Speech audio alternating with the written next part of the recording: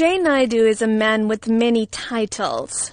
He was the minister without portfolio appointed by Nelson Mandela, a former anti-apartheid activist, and he's one of the key founding members of South Africa's largest trade union, COSATU.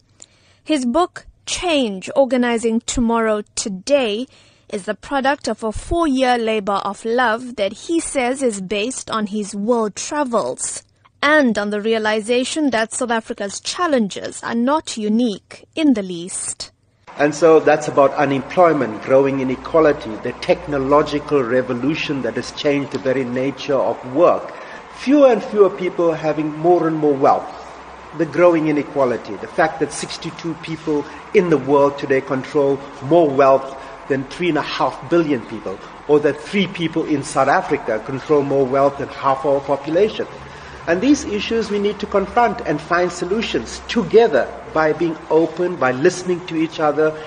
Naidoo speaks passionately about what he calls the growing discontent among young people, saying that unemployment and poverty are reasons enough for anger. A lot of older generation activists are starting to stand up and talk out against corruption. I think a lot of younger people are saying this democracy has to address our needs, otherwise it does not mean anything for us. So while we have made progress and we can never want to go back to apartheid, I think young people today and many people in our country have legitimate grievances. Naidoo did not pull any punches when asked about current divisions within the ruling party.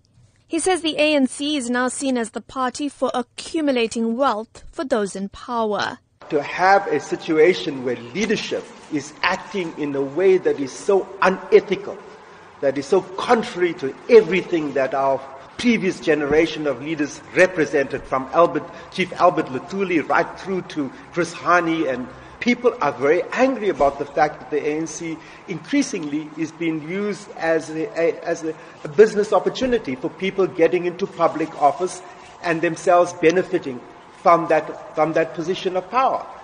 Similarly, Naidoo says trade unions must go back to the drawing board to win back trust among their members.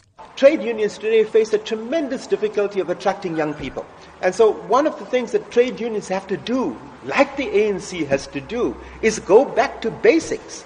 It's about addressing the needs of your members, of going to those factories, solving the legitimate grievances that people have on the factory floor today, about things that we thought we had solved.